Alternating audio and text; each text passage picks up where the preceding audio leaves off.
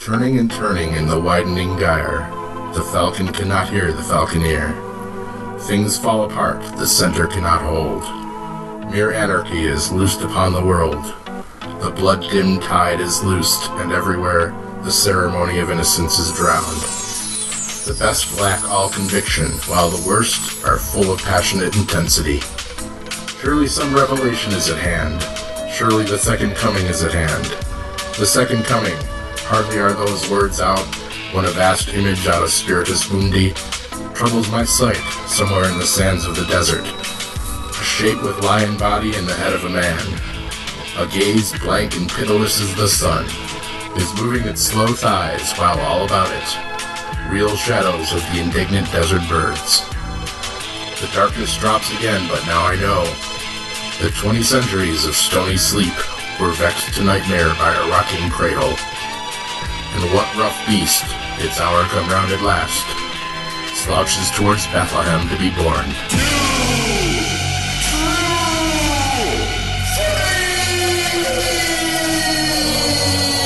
So, hi! Welcome to your Fear the Walking Deadcast, or I should say, hola, ¿cómo está? Fear the Walking Deadcast. Something in Spanish. I wish I could do half the show in Spanish, because that would be cool. If not a little annoying, because you can't do subtitles on a podcast. At least we don't have that technology yet. But, hi, it's the Fear the Walking Deadcast. It's Mike Zumo, kind of a skeleton crew tonight. Buenas noches. Buenas noches. Muy bueno. Uno más cerveza, por favor. And, sí. Yeah, something like that. And my Spanish has now been exhausted. Yeah, mine too, pretty much. I understand it a lot better than I've ever spoke it, or whatever. Right. I don't even do well with English sometimes. But, yeah, that's what not paying attention in 4 years of high school Spanish will get you. And living in a place in the world that you literally never have to use it, so. You're more likely to need French where you are. Pretty much, yeah. We used to get the French Canadians all the time over the border. But anywho, we are Fear the Walking Deadcast, and we're a bit late this week. Just another full disclosure. Your producer here, Scott McGregor, me, has been moving for the last couple weeks, because that's what a procrastinator I am. It takes me a couple of weeks. And so things have been nuts, and so we're a bit behind on being able to get this out. We're going to do Season 3, Episode 4, called The 100 tonight. We're going to do 5 and 6 on the next episode, and we'll be nice and caught up for y'all. But, so, David Pasquarella, since you don't tune in anyways, you don't care. You're not going to be spoiled by us talking about something you don't watch. But we're gonna, this was a great episode, and so I actually kind of decided we should devote just one whole episode to it. We were gonna double up tonight, but it was kind of a daunting task recapping this, because 98% of this episode was in Spanish with subtitles. Yeah, and you know what? That made me really have to pay attention to this episode. Yeah, which is never a bad thing, but more than usual, obviously. Because everyone, this is what would happen to me during Better Call Saul a lot of the times. Yeah. I'd be looking at my phone, and then all of a sudden I realized I missed half a scene because it was in Spanish, and I didn't read the subtitles. Yeah, and as I said, recapping this was a lot of me rewinding. Yeah. And watching again. It's like, okay, I got what happened in the picture, now I have to go read the dialogue. But I've never had a problem with that. I love, foreign movies with subtitles and stuff, but it does kind of wear on your energy after a while. For us, dumbass... Or easily distracted. Monolingual people that, unlike most of the rest of the world that can speak 4 or 5 languages. But we opened, this was a great episode, we opened with the tale of what happened to our dear Death Squad friend Daniel Salazar, after he was presumably burned up in the fire that took the death cult town out there. Something I was thinking about during this episode, is Daniel really his name? That doesn't sound very Spanish. I gotta assume so, because as we'll learn later, Dantes certainly knew who he was. So it maybe, might have been his Death Squad stage name. I don't know.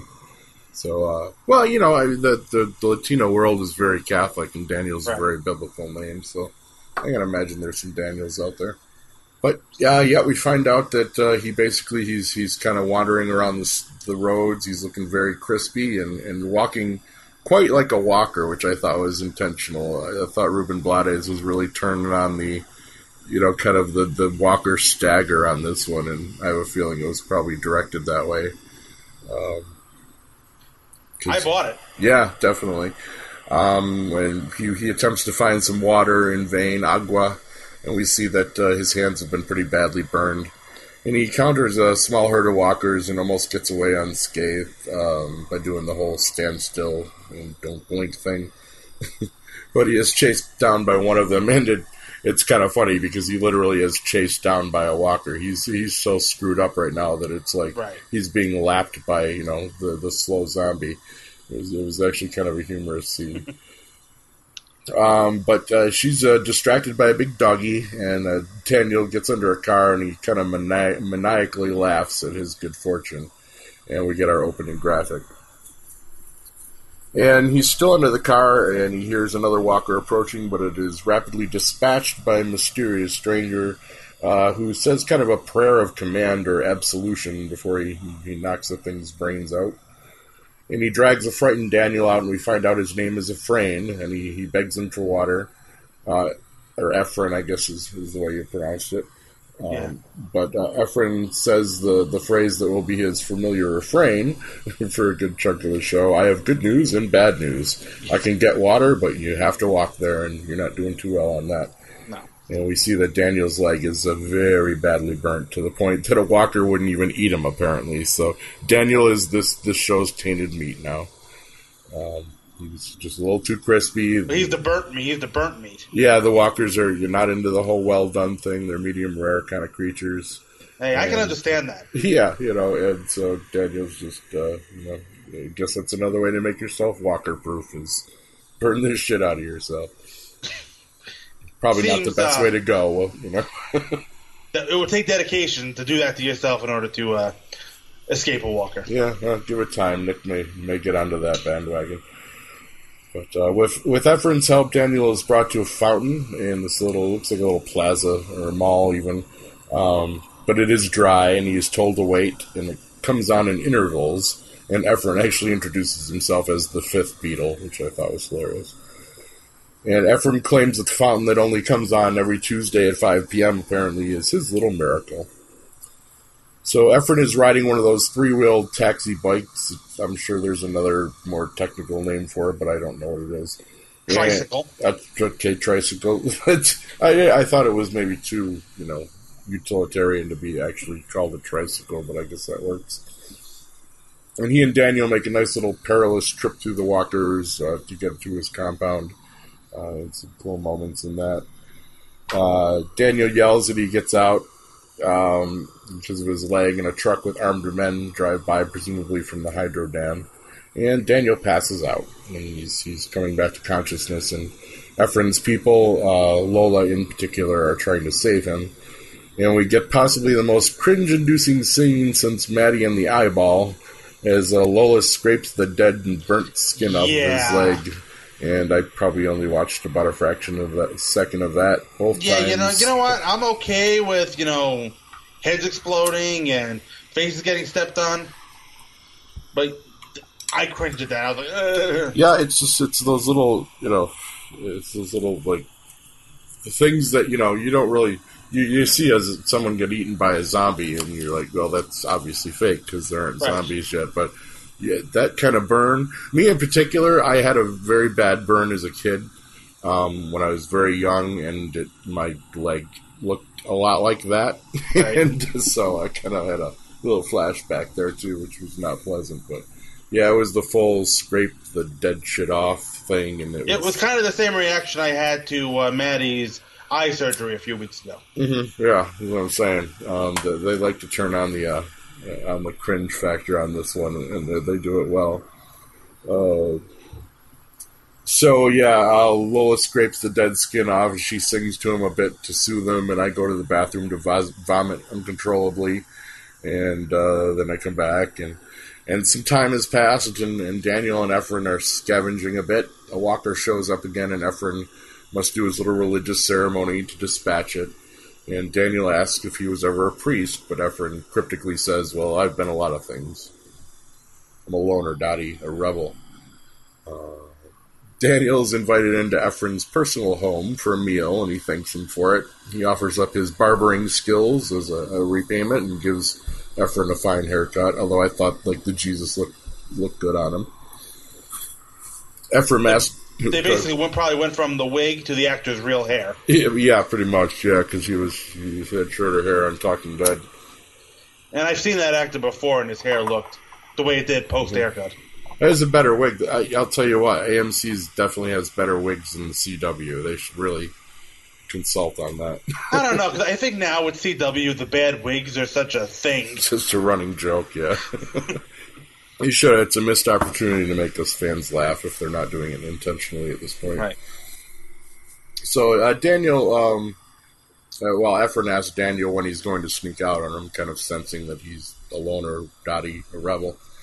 And Daniel tells him that he's not a good man. He has killed 96 people. Good at keeping track.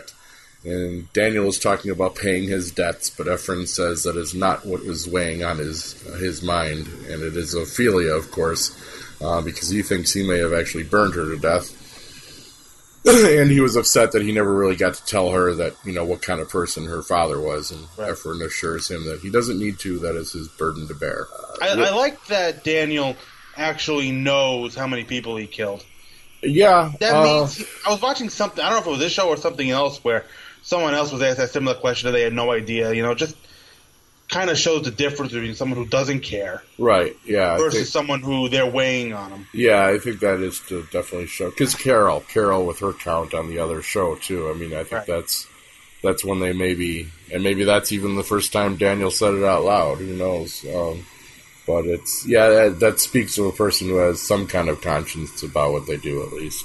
Or it speaks of a serial killer who is obsessive about keeping track of his record. I guess it could go either way. Yes, but knowing Daniel as we do, I don't see serial killer in him. He starts looking a little more evil later, but that might turn around. Stay tuned.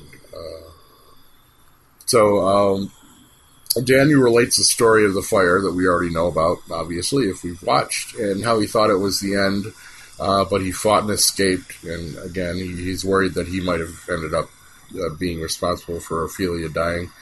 He asks Efren desperately to forgive him, and he once again says, I have good news and bad news. There is no one in this world left to judge you.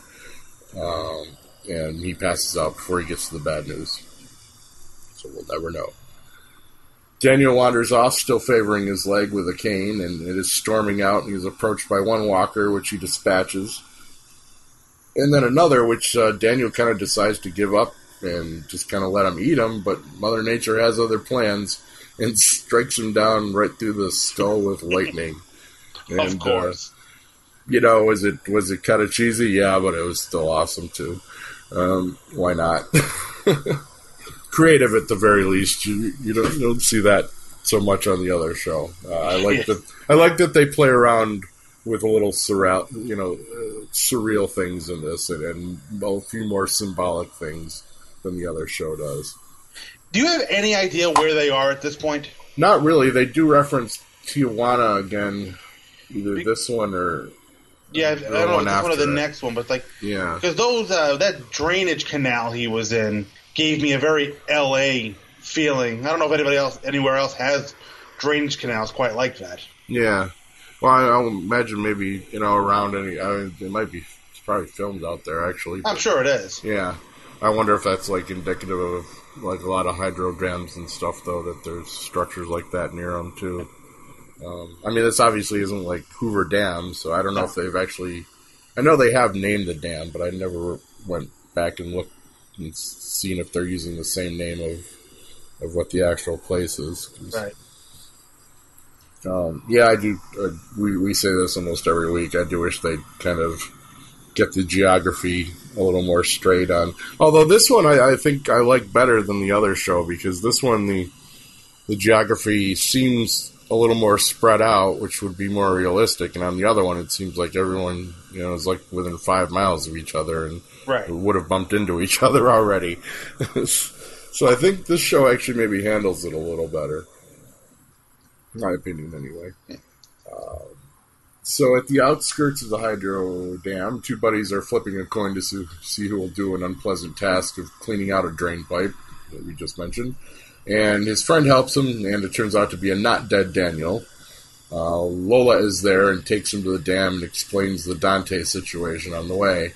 And she tells him that he has to pretend that they never met because she was part of Ephraim's crew that's basically, stealing water from the hydro dam with their little fountain and little rebel group.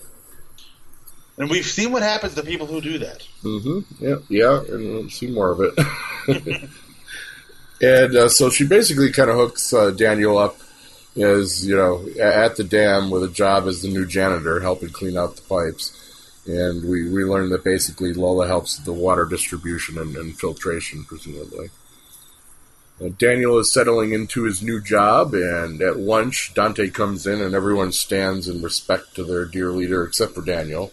And a bodyguard comes over and messes, hey, why don't you stand up? And he's like, I didn't know he was the boss. No one introduced me yet. And so the bodyguard gets in his face and tries to finger Daniel's spam, and we've learned you never, never, never want to do that. You never mess with another man's spam. Never. And he gets stabbed with a fork for his troubles, but not fatally, amazingly enough. Obviously, Daniel should have been smarter. I mean, obviously, Dante is the boss. Who else but the boss is going to have a suit that neatly pressed in the apocalypse?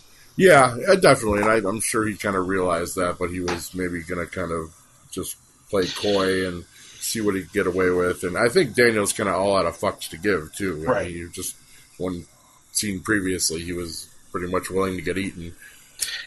And he has no patience for Major Asshole here. Mm-mm. No, especially since he was a lieutenant. Right. Although Major does outrank Lieutenant last I checked, but not Major Asshole. It's like Drill Sergeant, Right. It's only a sergeant, but, never mind. I don't know how to say asshole in Spanish. Pendejo. It is Pendejo. Okay. Yeah, I believe. I wish we had Beth here to help us tonight. So, Dante comes over to see what's happening and asks Daniel his name, which he doesn't lie about, and where he's from, and we find out that he is Sergeant Salazar, or Lieutenant Salazar, and his name and reputation obviously precede him. And Dante actually pulls his lip down and sees a little tattoo, and he was part of the Sombra Negra, which is, I wikied it, kids, because I like education. And I kind of knew this. It's basically the El Salvador death squads that were trained by Reagan's CIA, also known as the Black Shadow. That's Sombra Negra. Hello, Kitty. Demon Kitty. Well, I'm glad you wikied that, because all I was thinking while we saw that tattoo was how much that must have fucking hurt. Right. Well, hey. But, yeah, they were basically the death squads that did some horrible things in the name of fighting the communists. And horrible things in the name of democracy. Yeah, as we are wont to do. So he tells the man he was lucky Dante tells his minion there that he was lucky he only got stabbed by a fork, basically. And he hails him as a hero of fighting the communists and asks Daniel how many communists that he killed, but this time Daniel says he lost count. So I don't know why Ephraim got the real number and Dante didn't, but Daniel's clearly about to get a promotion, and Dante is obviously clearly a fanboy of his murdery deeds. Well, I think here, I don't think he forgot. I think he is... He's trying to impress Dante with his badassness. Yeah, essentially, yeah. He's just playing coy, and he has no reason to trust him yet. I think he already knows he's the enemy. Yeah, but he's trying to worm his way in. Mm-hmm. So Dante, they go for a walk, and Dante explains his authoritarian water distribution network and asks him what he wants. And Daniel just wants to borrow a jeep, presumably to go looking for Ophelia. And Dante is clearly a fan of his talents, and begs him to basically stay and be his guy, his number one guy. And Daniel's like, yeah, probably will, but still need that jeep. And we get to see him in a leadership role as kind of the point man for a patrol that are looking for the water thieves. And the truck they're in busts into the compound plaza that had the magic fountain. And it's almost 5 p.m. and time for that water, conveniently enough. And Daniel basically gives up Ephraim's secret hiding place so they don't learn about the fountain and everyone else involved. And he's trying to justify this to Lola later, but she really isn't buying it. But he tells her that he's trying to protect her and clearly projecting some Ophelia guilt onto her, I think. Yes. And she calls him a thug and storms off and says, "This place is perfect for you, thug." And he tells her not to ask him to save people who are already dead. Fair enough. Little of the pragmatic, cold Daniel still going on there, too. And he sees the scene that we've seen previously of Victor showing up and getting captured, and then the scene with the canteen at the end of the last episode. And we get the only English spoken in this whole episode from Mr. Strand, of course. And he asks, Daniel asks Strand about Ophelia, who lies and tells her that she is waiting at the hotel, which he knows isn't true. And Daniel basically knows he's trying to bullshit him. The tone of this scene was quite different than what I expected. Really? Yeah. Well, yeah. Because, we saw him at the end of the previous episode, and it's like, you get that feeling, Daniel's here to rescue him. Yeah. But the relationship is much more adversarial here. Yeah, not the case at all. Not the guardian angel, and if anything, he's pretty much about to become the executioner, or so Strand would think. So Strand, of course, tries to play the "you owe me" card. I took you on my boat. And Daniel's like, yeah, well, whatever. That was then. This is now. And you're in a cage and I'm not.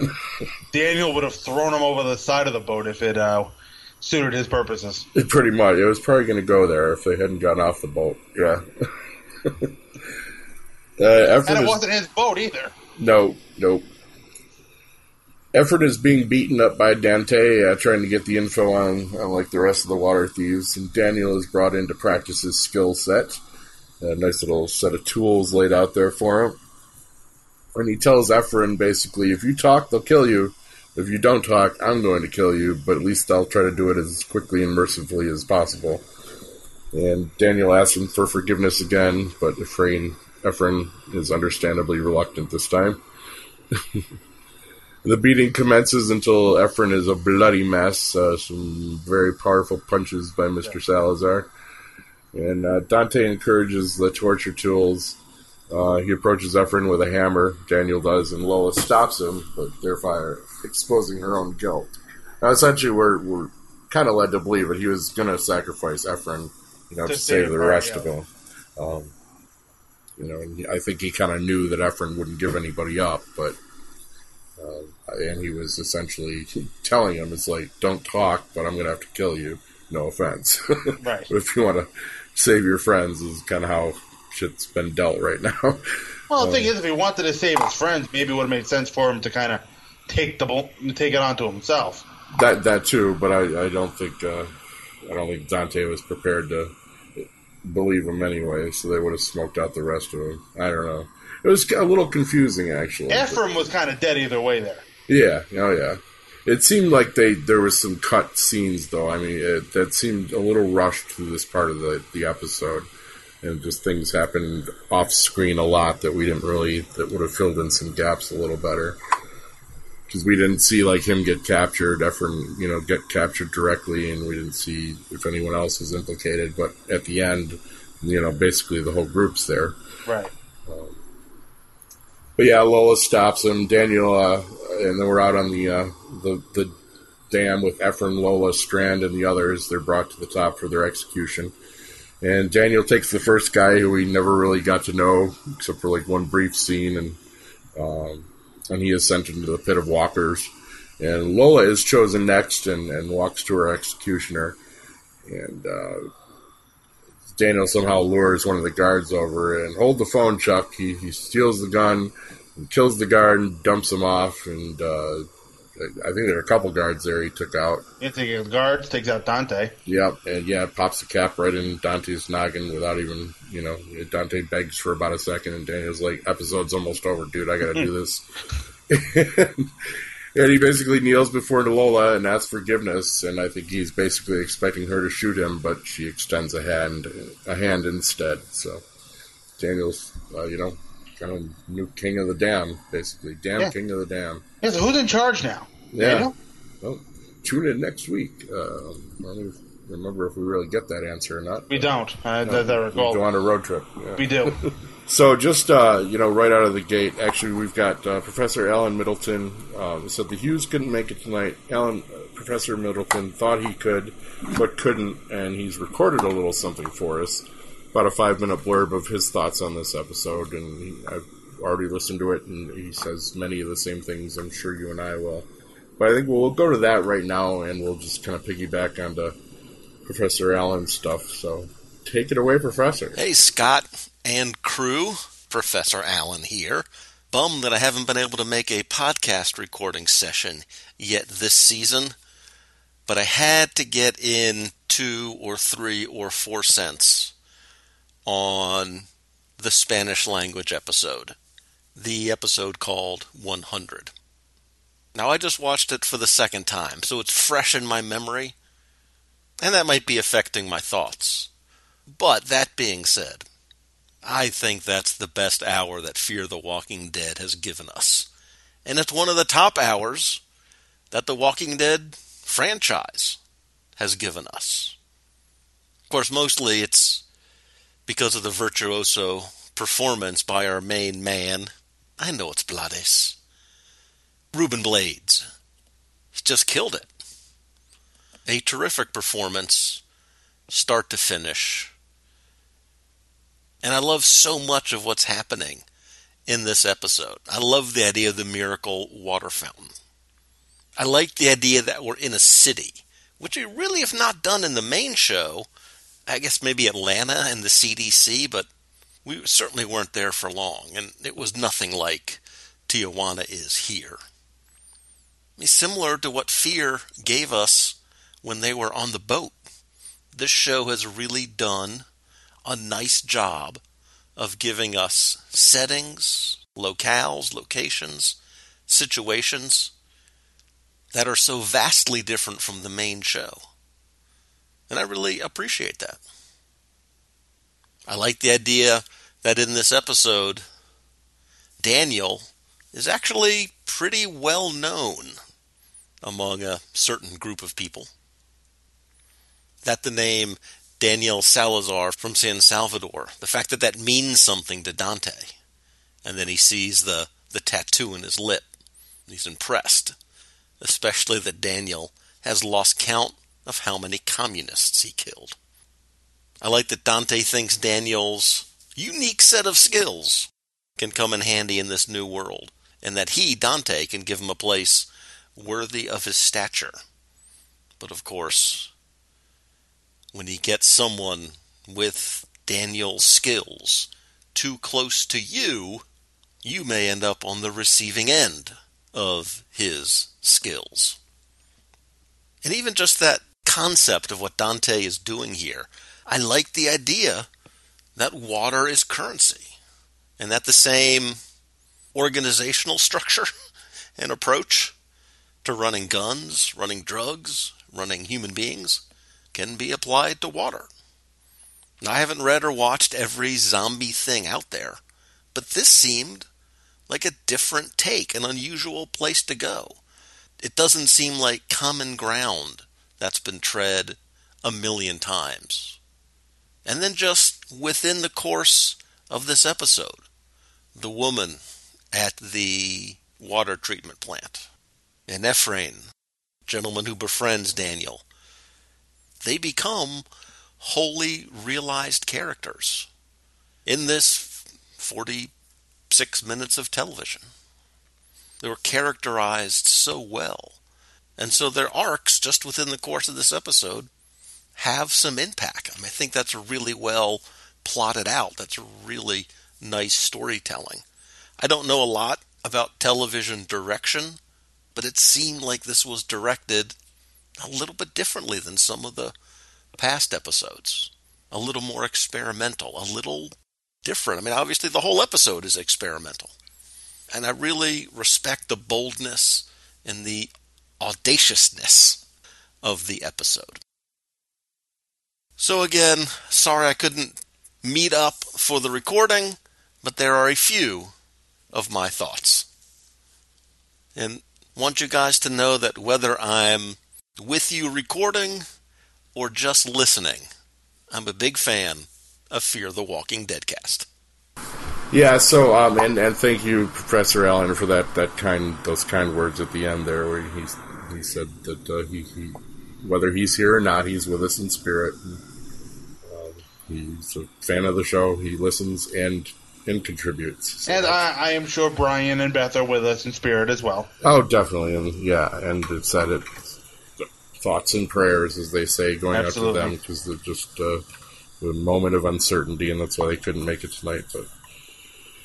And I really I was going to actually pull a little prank on you guys, so it's probably better that they couldn't show up, because I was going to ask Beth to, record a good, 3-4 minutes just in Spanish and make you guys think we were going to do it all in Spanish, and we would have lost any of our non-Spanish listeners immediately, so I'm kind of glad we didn't.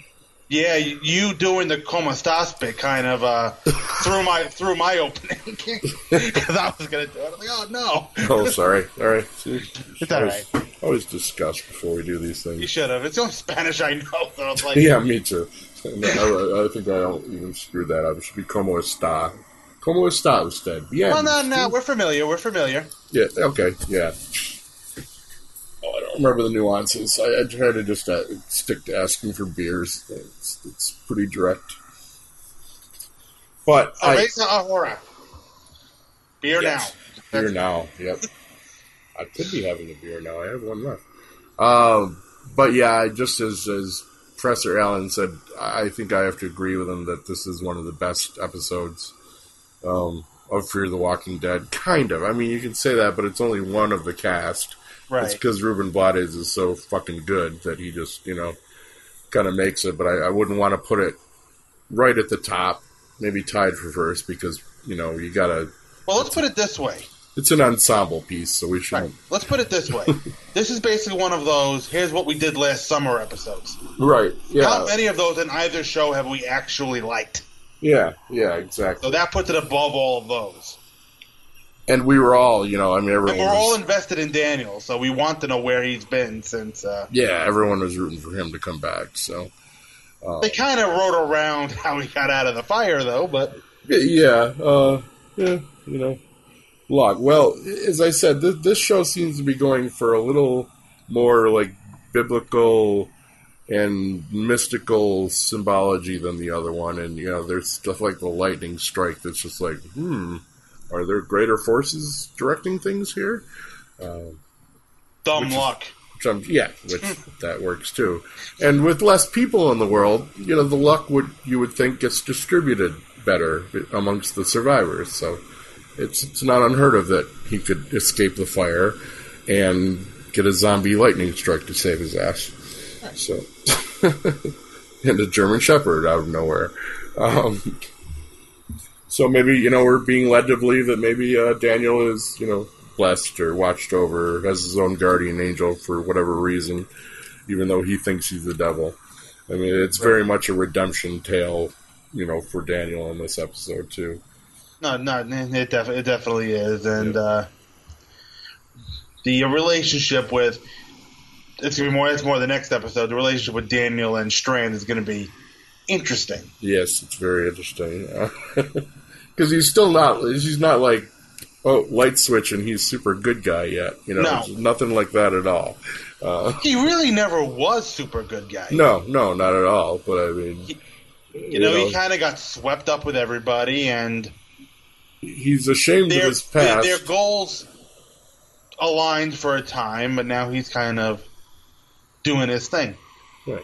I think he's ashamed of his past. He's ashamed of the monster he was, but he's definitely not above using the skills that he learned as a monster to keep himself going. Right. Well, we've seen, not only in this show, more so in the other one, it's the monsters who survive. Oh yeah, indeed. There's plenty of them, but I like it when we get a character that can skate both sides too, like that. get a little redemption arc. I remember the episode before this, every time Strand is on the edge of that dam, he's there because he deserves it. Yeah. Yep. And still and Daniel maybe, he wasn't doing too well with Dante either, but yeah, Strand is learning very quickly that his negotiation powers pretty much mean fucking bupkis in this world.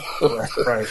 So, or he's, people who suffered his existence in the old world are in no position to want to do so anymore. No. Understandably so. I ain't even, I'm not even trying to hook up with too many of my old friends when the apocalypse comes. Right. I may have burnt a couple bridges myself, but but yeah, man, I just gotta give more props than I can possibly shovel out to the balls of this episode being almost completely in Spanish. Oh, absolutely. Probably pissed some people off, maybe give you a little headache because you had to read the whole thing. Maybe it inspired you to learn Spanish. That would be cool, but...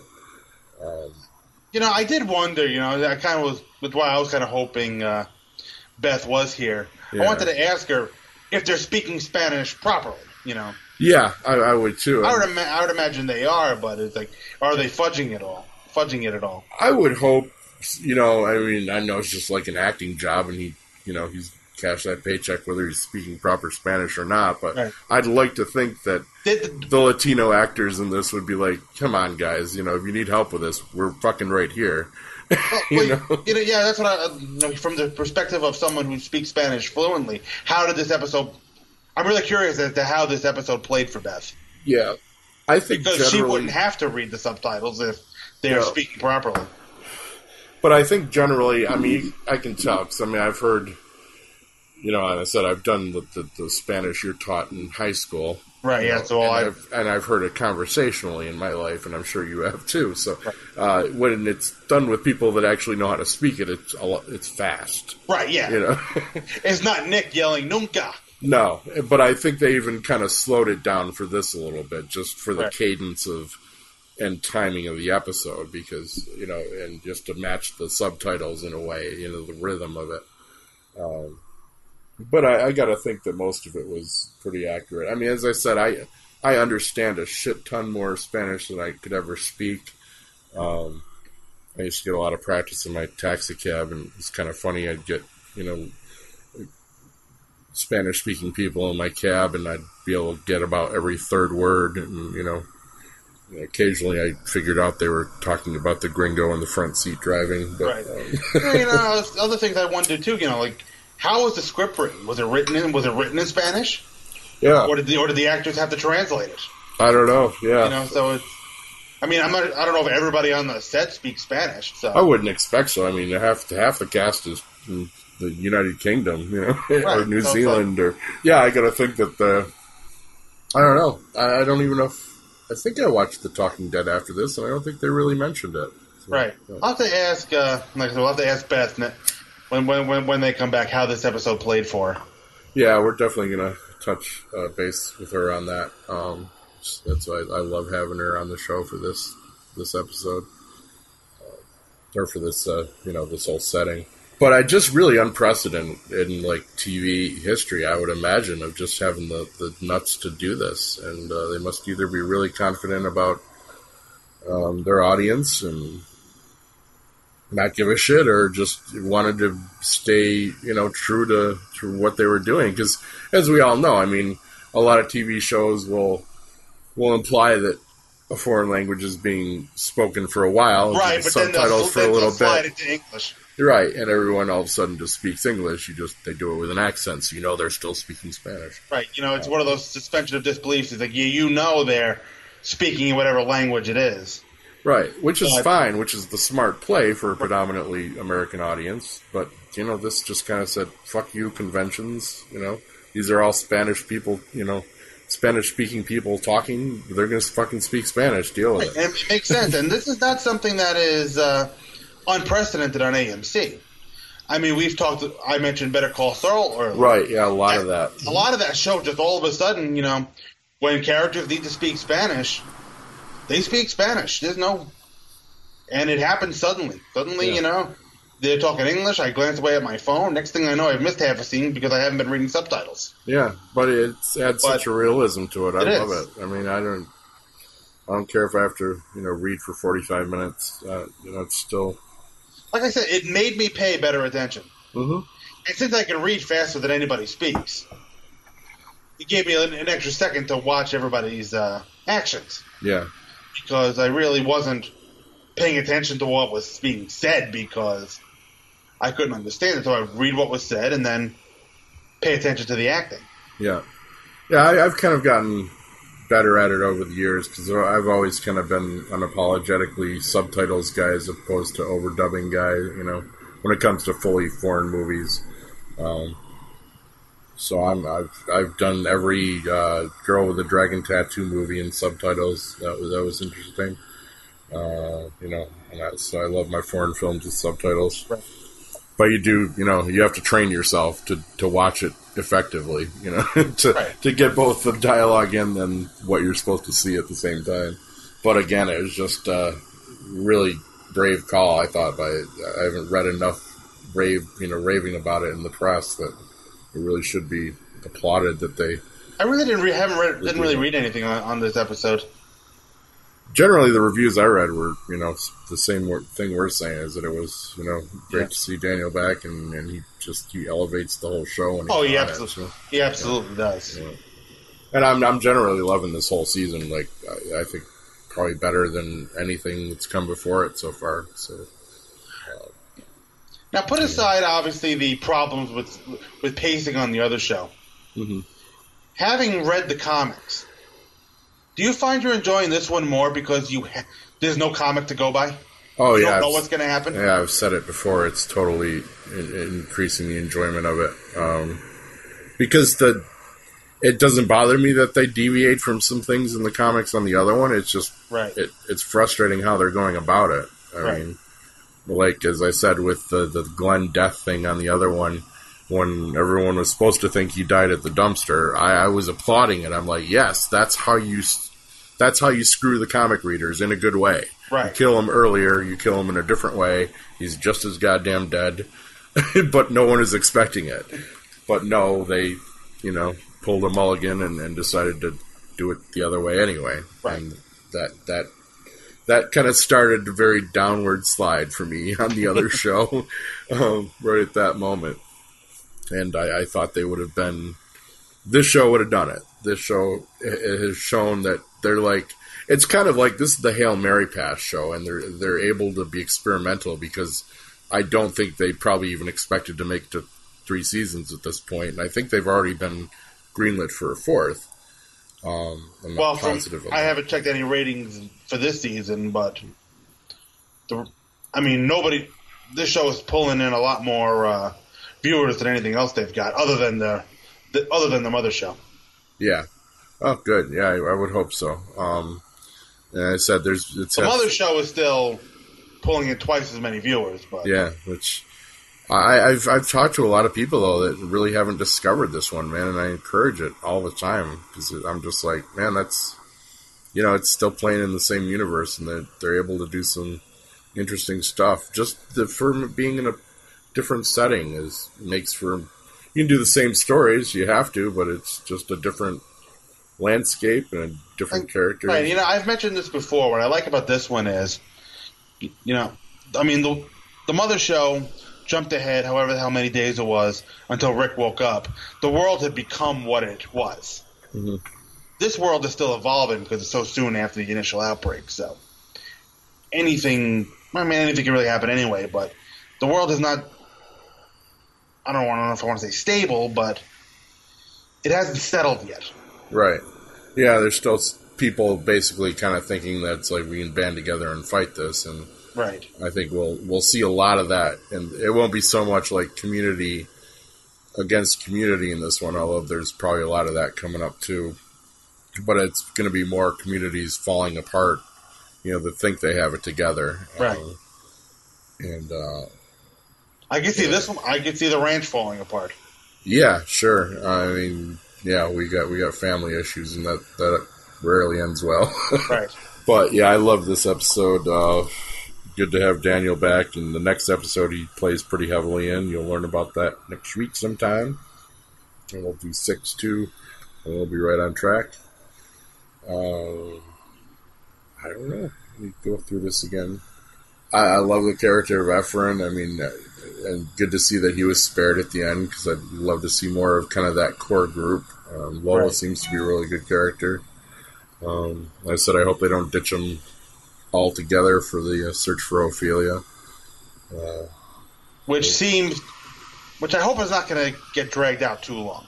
I'm amazed that I actually kind of have some respect for it. That they've, I feel bad for the actress that might not be getting paid for these last 5 episodes, but her contract is probably whatever her contract is. They probably signed her for X number of episodes. They must throw her a couple bucks for doing the sign thing on Talking Dead every week.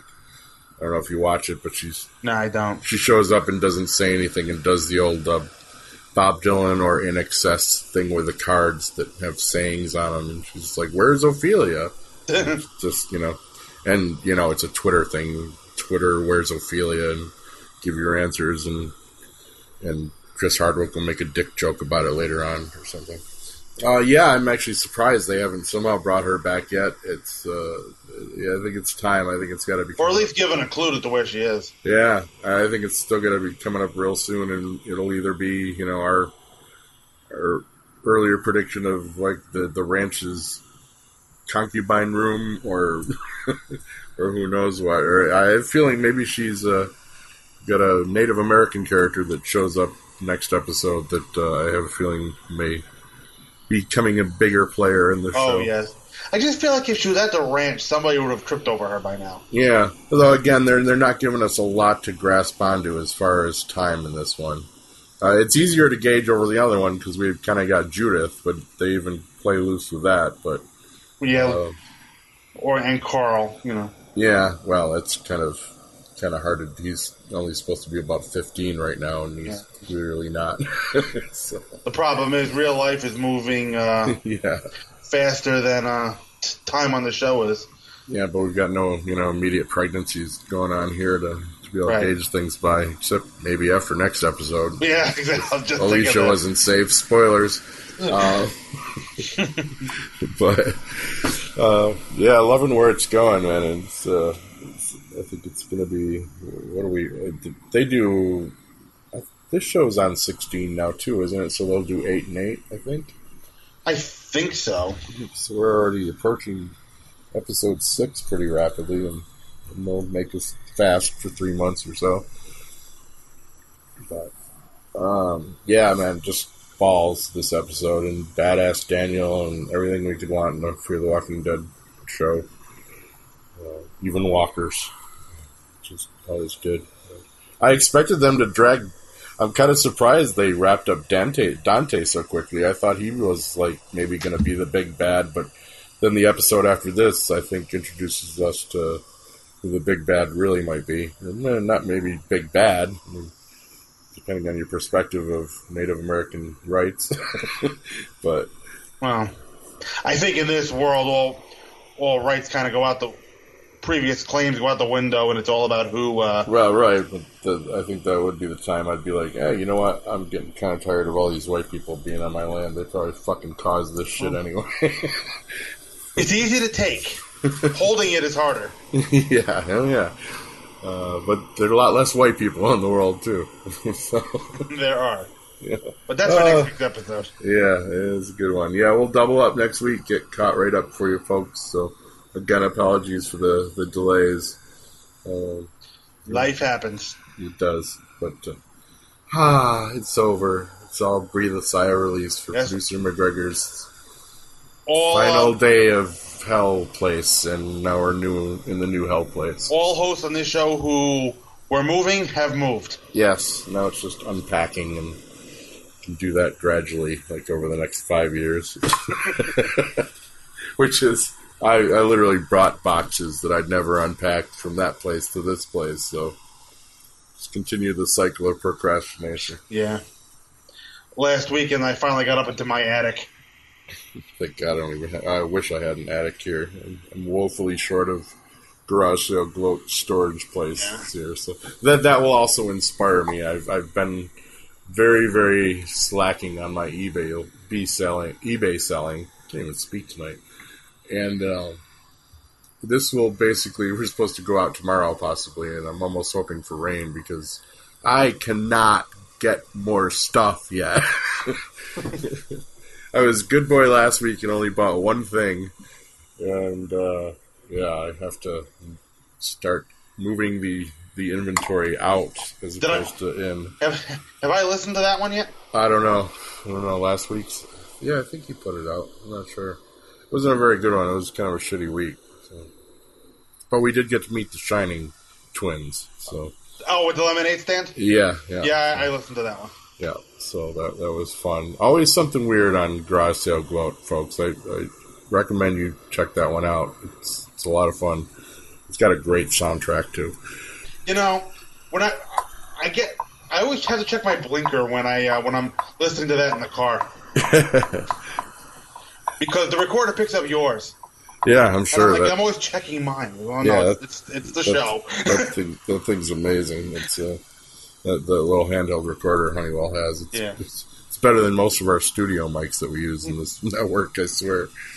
Yeah, it's probably really good when we're doing our garage or our Five Guys movies reviews. I'm sure I haven't listened to one in a while, but I'm sure it's just like picks up all of us eating, like much louder than anyone needs to hear. But hey, it's part of the ambiance. Yeah, no, it's definitely weird. It's a different listening than the regular stuff because just I don't know how to explain it, but it's not. It doesn't sound like the audio is coming out of my earbuds. Yeah. It just kind of sounds like it's coming from a speaker or something when it's not. Right, yeah. That mic's got like a depth to it that I really love. I need to get one myself and just record like that. Highly recommend Garage Sale Gloat. Always an interesting time. And I highly recommend Man of Screen podcast that this gentleman does on our network as well. Yes. It's on a little bit of a break at the moment, but if you've just found it over on the Two True Freaks network, there's a whole backlog there for you to listen to. Huge archive. Until I come back full time in September. And I do have some more Weekly Heroic stuff coming out soon. Promise, including Preacher recaps will be starting soon. You're invited on that, sir, if you watched that. No, and I haven't found season 1 yet. I'm still trying to get caught up. It's good stuff. I think they might have most of the season 1 posted on AMC website if you do their cable to go thing. I've got the app and somebody else's password, but and we're slowly but surely covering the first season of American Gods over on Mindless Drivel, and I will get a No Counsels for Old Men out someday, or Brian Hughes will kill me. So, that one I recorded with him way too long ago. But as I said, we're moved, and that means the editor can start moving again. Yay. But anything else, Mr. Mike? Mikey Z? I don't believe so. Yeah, thank you for doing this. Just remember, hit that Amazon link. That's right. Yep, absolutely. It's a good thing my plans changed. Which plans? Well, I was supposed to go out of town tonight. But that's right. It got changed to tomorrow morning. So yeah, it would have just been me and recorded Professor Allen. And thank you again, Professor Allen. So, also check us out on iTunes. We are over there, and David Pasquarello is giving us an amazing review. There's also the Facebook group. Yep, and so you should join that and read the review and believe it because he's like a lawyer, so he must know what he's talking about. So, I guess. So, we'll see you next week, folks, whenever next week gets here. All right, see ya. Adios. Vaya con Dios. Watch that first step. You've been listening to Fear the Walking Deadcast on the Two True Freaks Internet Radio Network. Email us at weeklyheroics@yahoo.com. Don't forget, if you shop Amazon, please make your purchases from our main webpage at twotruefreaks.com.